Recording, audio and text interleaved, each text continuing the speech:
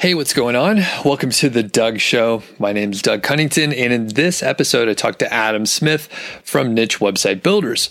We're going to talk about an area that I don't have a ton of expertise in. However, I get questions about it all the time. That's your money or your life niches. And Adam's going to sort of break a few things down for us and then share a specific case study. We're not going to reveal the site or anything like that, but we'll be fairly specific, and we actually can refer to a public example that Adam has handy just to get an idea, what might be possible. So I'll bring Adam on. How are you doing today? I'm good, thanks, Doug. I'm good. Thanks for having me again. Absolutely. It's always good to catch up. And, I talked to your partner as well over at Niche Website Builders, Mark Mars. So it's good to catch up with you guys because, number one, well, you're fun. You're very polite. You sound smart with your British accent, of course. And that brings the whole podcast up. And it doesn't go past me. I realize the accent's wonderful.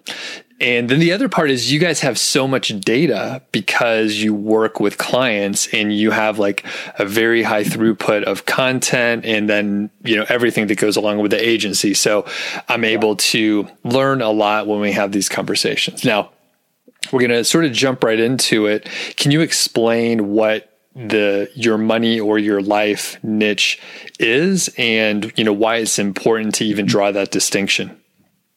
Yeah, sure. So, it kind of is what it says on the tin, right? Anything to do with that affects your personal money or your life. Google tends to hold those niches in a different regard to normal things. And you can kind of see why.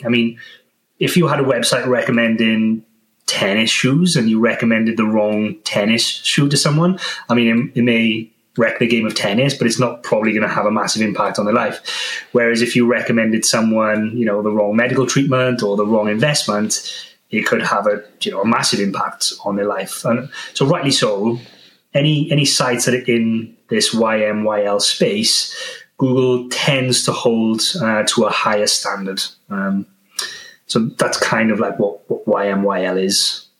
And I was trying to remember when it really became, some of our dialogue. And I want to say it was maybe like 2019 or so when Google was in a more major way pushing out some updates that were impacting like health related niches or money and investment advice niches. Do you happen to remember when it became, part of the general conversation?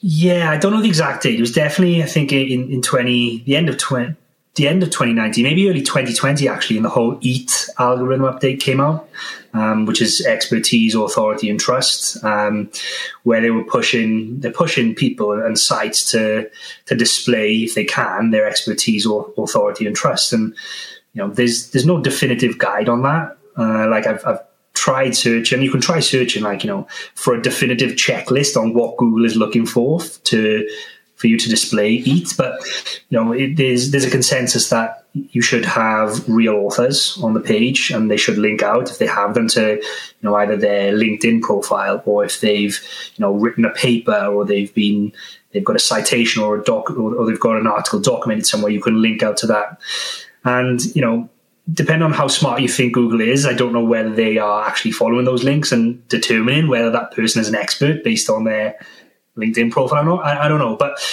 these are some of the things that people say you should include if you're working in a YMYL space to demonstrate EAT. A couple of other things to include would also be links out to authoritative sites or data sources or reference when you are creating content to show that the content you are writing about is backed up by fact and is valid, and you have a source of references for it. So there are a couple of different things you can do to demonstrate EAT, even if we don't know exactly what Google is saying they want per checklist or something, And I remember when the EAT update came out, and then there were these basically like guidelines, like I can't remember the name of the full document, but I feel like it was something like 90 or 100 pages. And it was the documentation for like manually reviewing a site, which I mean, if someone manually reviewed a site, they could go and see LinkedIn and a proper profile, and then a network that looks normal and fits within that niche, and see all the evidence. But from a systematic way, I never got the feeling that was done algorithmically, and it was a manual like review, which obviously I hope it's obvious that Google is not reviewing every website manually. So anyway, that said, we don't know, but there are those items that can lend the authority and make a site seem like it's written by an expert. So with all that said, I mean, we don't want to go down the big tangent, which is, I mean, I think links from other sites that are authoritative, that's the way you borrow the authority. And that's probably the way Google is checking it. So we're back on links again. Whole other story, so we won't even get into that. So back on track. Anything else to add for the YMYL niche or EAT before you tell us about a client that you've been working in the legal space? So any other details? I guess just in terms of content, which will lead on to kind of how we worked with this client. So, it's typically understood that if you're going to work in this space, then you should have an expert writing the content for you. Like in the legal space, for example, if you are giving legal advice, you probably want a legal expert to write that content for you. And that's very hard to find someone who can write that kind of content and also have an understanding of why they're writing it for SEO purposes. And our agency doesn't, we're a content agency, but we don't have those people on board. Hence, we had to approach this space from a different angle. We couldn't approach it from the front door as legal experts. So we had to approach it from a different angle. But just going back, just a quick one on when you mentioned about the guidelines there. I don't know if you've ever read that document or even skimmed through it, but some of the websites they give as examples in there, they look like they're honestly built from like 1999 or something. It's like when the web first came out, and this is Google's official document of what a good and a bad website looks like. Yeah, it's from like 20 years ago. That's why. It's ridiculous. I did read the whole document since, part of my job is to be familiar with that stuff. So I went through it and I was like, well, what the fuck are we supposed to take away from this? Like, I don't quite understand, especially when you can always find examples to prove or disprove something with, confirmation bias. But yeah, as you go through, you're like, well, I basically see this violated and it's not how you say it is and how Google wants it to be. So it's really hard to take that information from the guidelines and do anything useful with it. You can try really hard, but you're kind of chasing your tail if you take it too seriously. I don't remember those 20-year-old websites they cited, though. I'll have to go back and look. Yeah. It's a good read before bed. It'll put you right to sleep. So, okay. 2 pages a night. So tell us about this client that you worked with and how the whole project came about. Sure. So a little bit of context. It was a fresh domain. This wasn't an expired domain or anything like that. And he wanted to get into this legal space. And initially we said, it's not our bag. We're not legal experts. We have a good team of writers, but, we can't really provide the EAT that we think a site like this would need. So initially we passed on the project, and then he came back and said, well, I still want to do something. Like, what else can you do? And we started thinking, okay, well, if we can't approach it as legal experts, are there fringe topics that we can talk about that potentially someone who is, needing legal advice would be talking about, would be searching for? And before the call, I thought of a couple of examples. Like, so if this was in the automotive legal space, someone, and our target audience would be someone who's involved in a car crash. We don't want to be writing about, how do I find a personal injury lawyer for a car accident? But we could be writing about, are left turns illegal in Texas? Or, who's at fault in a certain situation? And people who are searching for that probably have been involved in an accident where they are wondering if they're at fault. And in that case, they may need a lawyer. They may need some legal advice. And by creating that kind of content, we're not giving legal advice, essentially. We are just saying, and as per the law of this state, this is who's in the right and this is who's in the wrong in this situation. And it's a good kind of way of approaching the fringe topics then. And using we've got a couple of different keyword research methods, but one of the primary ones we use are question-based keywords. We've got this whole systemized methodology of uncovering those, and I don't mind if we want to talk a little bit about that. I know it's a bit off topic, but the whole website is essentially made up of this question and answer based content around situations that someone may be in that would lead them to be potentially seeking legal advice. So it's basically talking about everything around the topic apart from, in this case, the accident itself, if that makes sense. Yeah, it does. Well, yeah, let's get into the details of the keyword research portion and identifying those questions. Yeah, sure. So we've talked about this quite a few times now, but our methodology for this question-based research is essentially we make use of a lot of the people also asked box within Google, and we start with a seed list of topics that we think would be relevant in this space. So in this case, it could be car accidents for just as a top line example. And then we've had a tool built then which allows us to extract literally thousands of people also asked questions from different variations of that seed keyword. And what we end up with is literally a list of, like I say, thousands of questions that not we feel are relevant and not tools like SEMrush or Ahrefs tell us are relevant, but literally Google say, we think if you put these keywords into Google, these are the questions that we think are relevant because they show up in the people also ask box.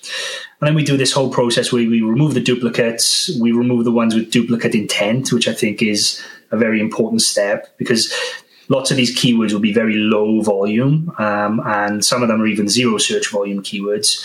So it's important to, you'll have lots of overlapping intent in there. Same question worded slightly different. So we remove that intent, and unfortunately that's still a manual process. We haven't figured out how to automate that yet, but you literally Google every single keyword, see what the results are on page one, and if it matches what the question is about, then great. And if it doesn't, you either amend the title so it includes what it's about, or you just get rid of the keyword fully. And then the last step of the process is to try and cluster these together. So like I mentioned, they're low volume search terms, and we use Keyword Cupid. It's like a clustering tool. The owner, Leo, is actually really cool. We want to get him on our podcast because the guy's a data scientist. Like, he's built this from a data science background, not from like an SEO background, which I think is interesting. And you can put this giant list of keywords into Keyword Cupid, and it does its thing. Rudimentally, it basically groups them together based on common results in the top 10. I know it does a little bit more than that, but that's rudimentally what it does. And what you're left with is a list of primary questions and then sub questions which are related to the primary question. And that's essentially how we then structure our article. The title is the primary question, and the subheadings, the H2 tags, are the related sub questions. And the good thing about this methodology is there was an SEMrush study which said, I can't remember when it was, but it said at the time around 80% of people also asked questions were eligible for featured snippets. So when we create maybe 100 pieces of content and each one of those has 4 questions, we've got the potential for 350 plus featured snippets. So it's featured snippet heaven basically when you create content that way.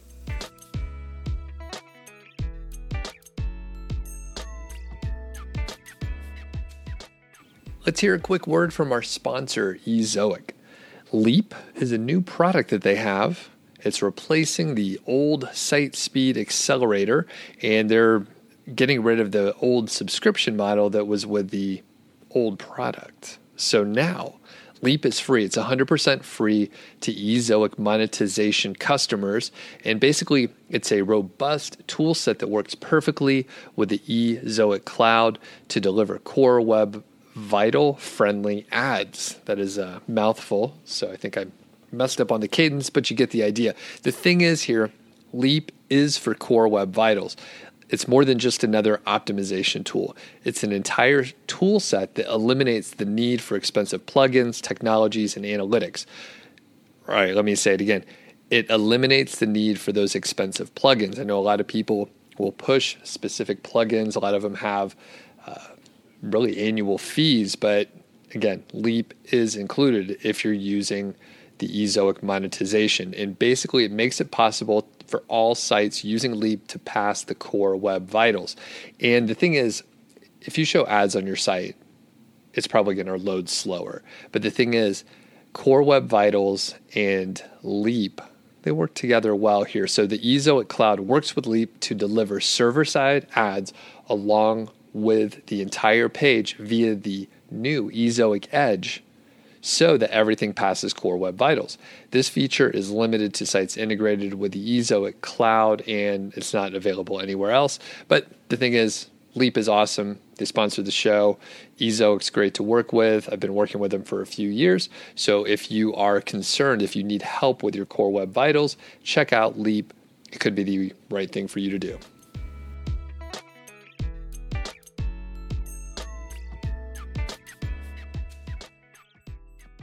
So a couple things I want to go deeper into. So it sounded like you guys have an internal tool to iterate and get more and more of the people also ask questions. Is that correct? Yeah.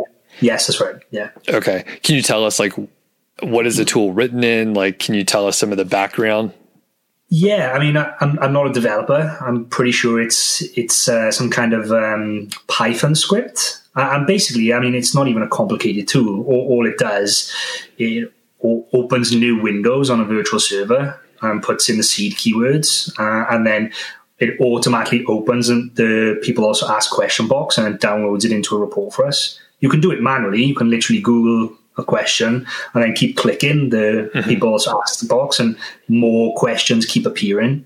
But with this tool, we can set it to say open the first 100 questions of every seed keyword we put in there, and then download those 100 questions. So if we have 20 questions, we're going to end up with 2,000 questions.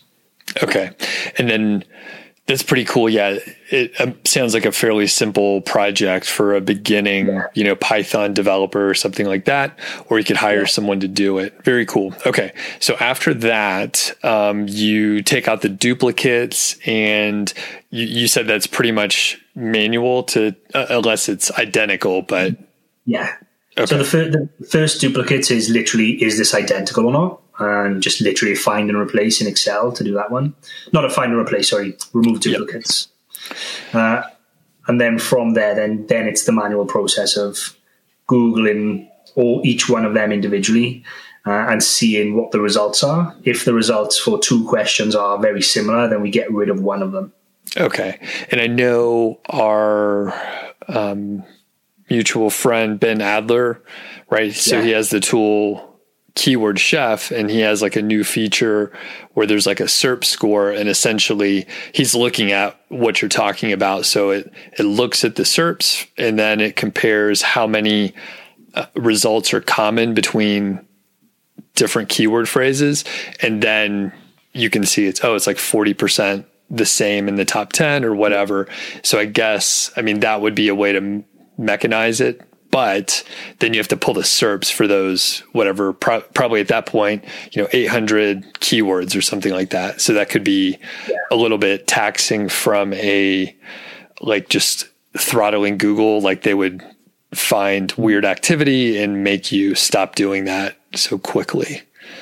Okay. I think Ben's tool also pulls in, I think literally this week he added a feature which pulls in related people also ask questions as well. Okay. Which is kind of cool. I didn't notice that yet. So, okay. So I think anything else you could think of for that? So you cluster it together with Keyword Cupid okay. Very cool. So for this specific client, did you guys do the keyword research for him or? Yes. Okay. So we did the keyword research. The site launched with 100,000 words of content based on this methodology. It's around 100 posts because each one of these is roughly about 1,000 words. So it launched with about 100 posts. It was on a fresh domain, and then we started link building. So we started a Shotgun Skyscraper campaign, but this campaign is a little bit different to some of the other campaigns we've run because the client had a unique skill set. They were able to create a data set for us, and we'll talk a little bit in about a public example so people can kind of visualize what I'm talking about here. But he basically was able to source and find publicly available data within the space, which was very untidy. Think about it as literally you go to a website, it says, this is the data for 2018. You click it and it's downloaded in a spreadsheet and it's horrible to read. He took data like that and then using a WordPress plugin, it was a Google Maps plugin, which he's able to overlay different polygons over the top of it and then different data within each polygon. I don't quite understand how he did it, but he was basically able to take this data and overlay it onto a map of the US, with each state having its own clickable link, and you could click into the state, and then on the state then this was incidents happening at certain locations, and it came up in that state. These were all the incidents that happened in that year, and you could click each one, and it would open up a little box and it would say who was involved, what the date, what the time was, what the report was, basically all the data that was in this data dump he found.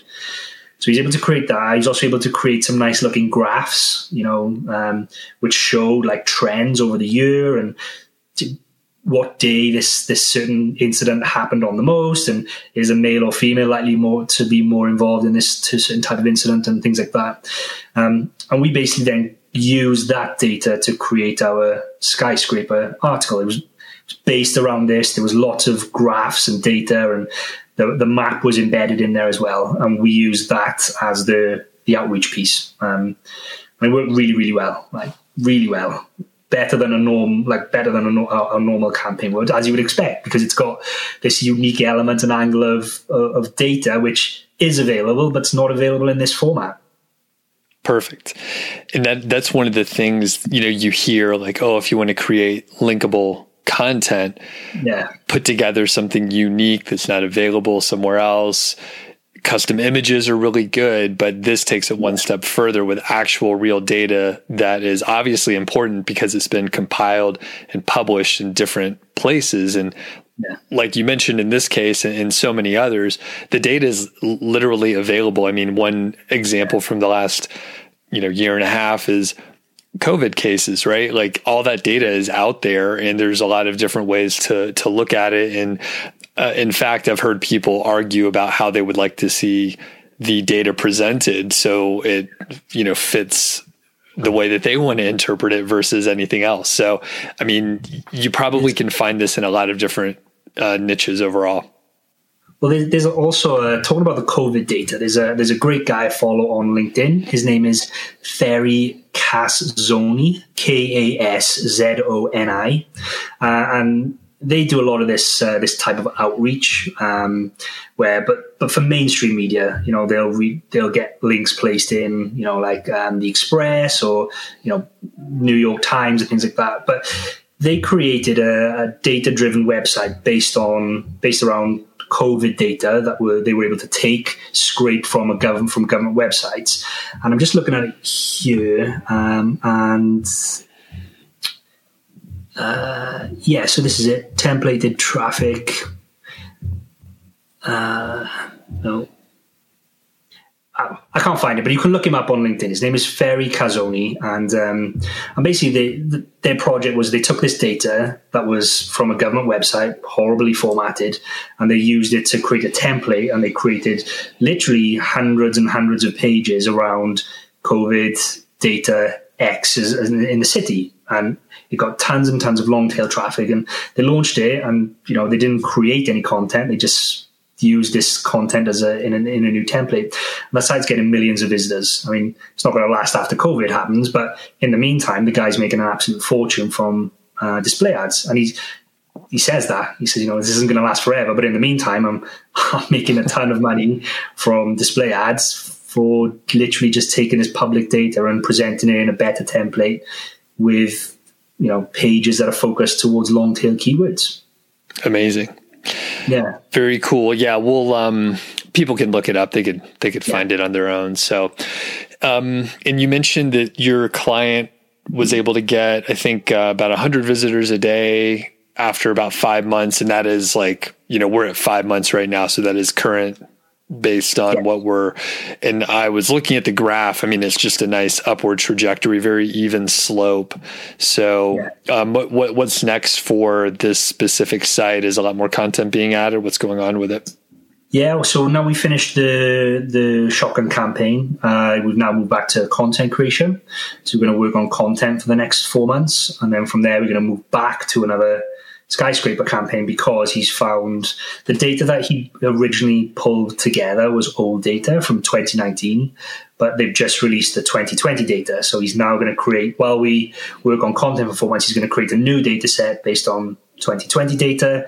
And then we'll go back to another outreach campaign then. Got it. And for people that want to see a specific example about how something like this might work, you mentioned a public case study, public example. I'm not sure where it's from, but we'll link in the show notes so people could check it out. But Adam, can you take us through, what this case study was, or where did you find it too, and then tell us the story? It wasn't even a case study. I literally came across it by accident, this website. And I didn't even know what they were doing to start with. I came across the affiliate side of the website when I was doing competitor research for a site that was in the gun optics space. I was like, this is a cool site, but it's on a bit of a weird sounding domain. So the domain was killedbypolice.net. And, I was reviewing all these gun scopes and I thought, weird domain name, site's doing really well. What's going on here? And we started looking at it. And basically it looked like for years and years, this website basically took publicly available data around fatal police shootings in the US and manipulated it into a nicer looking format. And when you check the original source website against Killed by Police, it's got like 3 or 4 times the number of backlinks. It was clear that people were linking to that resource rather than the original data set because it was in a much nicer format. And then so if you look at it in Ahrefs, you can see for a long time it was nice and steady. It wasn't getting a ton of traffic. It was acquiring lots of links, but not a ton of traffic. And then someone clearly, I'm assuming, bought it. That was in our world. And then very quickly built out a gun optic affiliate site on the back end. And you couldn't really tell looking at the homepage. The homepage with this whole data set about, the chart, flashing, saying, latest shooting here. And then up in the top right, there was like a little tiniest menu option. You click that, and then it opens up with this mega menu of hundreds of different scope reviews. And you could see, like, as soon as they started adding that content, the traffic in Ahrefs just shot up, and it was doing very well for quite a while. The site now redirects to another gun website. So I don't know what happened to that, I don't know why they took it down, but it now redirects to another gun site. But I sent you over the URL, and you maybe can include in, you can see exactly in Ahrefs when the redirect happened and the explosion of traffic on this new gun website, basically. But I think it's just a public example people can go and look at of, even if you probably have to look at it in way back now, but an example of a site that takes publicly available data, manipulates it, does extremely well at generating backlinks, and then turns it into an affiliate site or a money-making site, however they want to monetize it. Or if you were clever, the guy who probably bought it from the original owner because it was steady for years with no affiliate content, and then they bought it, and then this explosion of affiliate content. Right. Yeah, it's something else. And for the people that are listening, basically for years, it looked like the site is getting maybe like 15 to 20,000 visitors per month as estimated by Ahrefs. And then there's a bit of a downturn for about a year. It looks like maybe the site went down, or it expired, or, it went to auction. And then whenever the new owner picked it up, it jumped to about 100,000 visitors in what looks to be about 3 days or something ridiculous. I mean, it literally went from 0 to 100,000 visitors, which, as we know, typically Ahrefs or SEMrush or other traffic estimation tools, those are kind of low. So I wouldn't be shocked if this site was getting 3 to maybe 500,000 visitors per month. And it was all the affiliate content. When you checked it out, all the affiliate content. It's really insane. I mean, you have to layer on a lot of different skills to like pull this off. Like, we're describing it really easily, and it's it's impressive, but like, you have to know the keyword research. You have to understand the value of like an expired domain or an aged domain. And then you have to know how to publish a lot of content in a way that Google is going to actually send you traffic and then convert. So you're layering on like 10 different skills, like fairly minute. The results are amazing. Yeah. I wonder if they sold it then to this new, I think is what's it called? It's like Robber. RobberGuns.com. Yeah. So I wonder if they sold the site to those guys, and they just decided they want to get out. They've done this cool project. It's making them a ton of money, and now I'm going to sell it to another site. Yeah, and I think that would have been a really smart thing to do. And by the way, this is very recent. It looks like January 2021 is when they published all the content. And then, it jumped up and it sort of dropped back down to, I would say like 75,000 visitors per month. But if people are curious, you can go, look at this. We'll put the information in the show notes. So any other takeaways from this example that you brought to us? Not really. I think